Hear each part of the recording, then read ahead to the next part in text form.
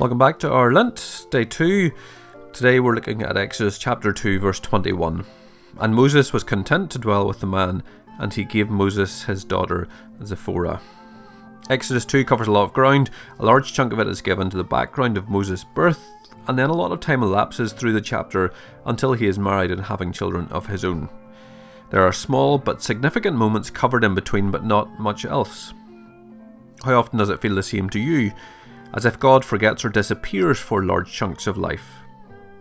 The chapter ends with God hearing, which almost seemed to confirm the above thoughts, and getting ready to do something about these Israelite people.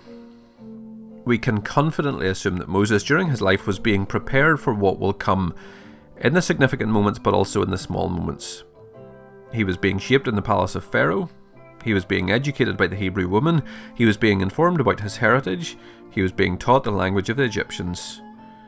And so today, as we go about our tasks, do we feel that they're insignificant, or that each little moment is getting us ready for the next?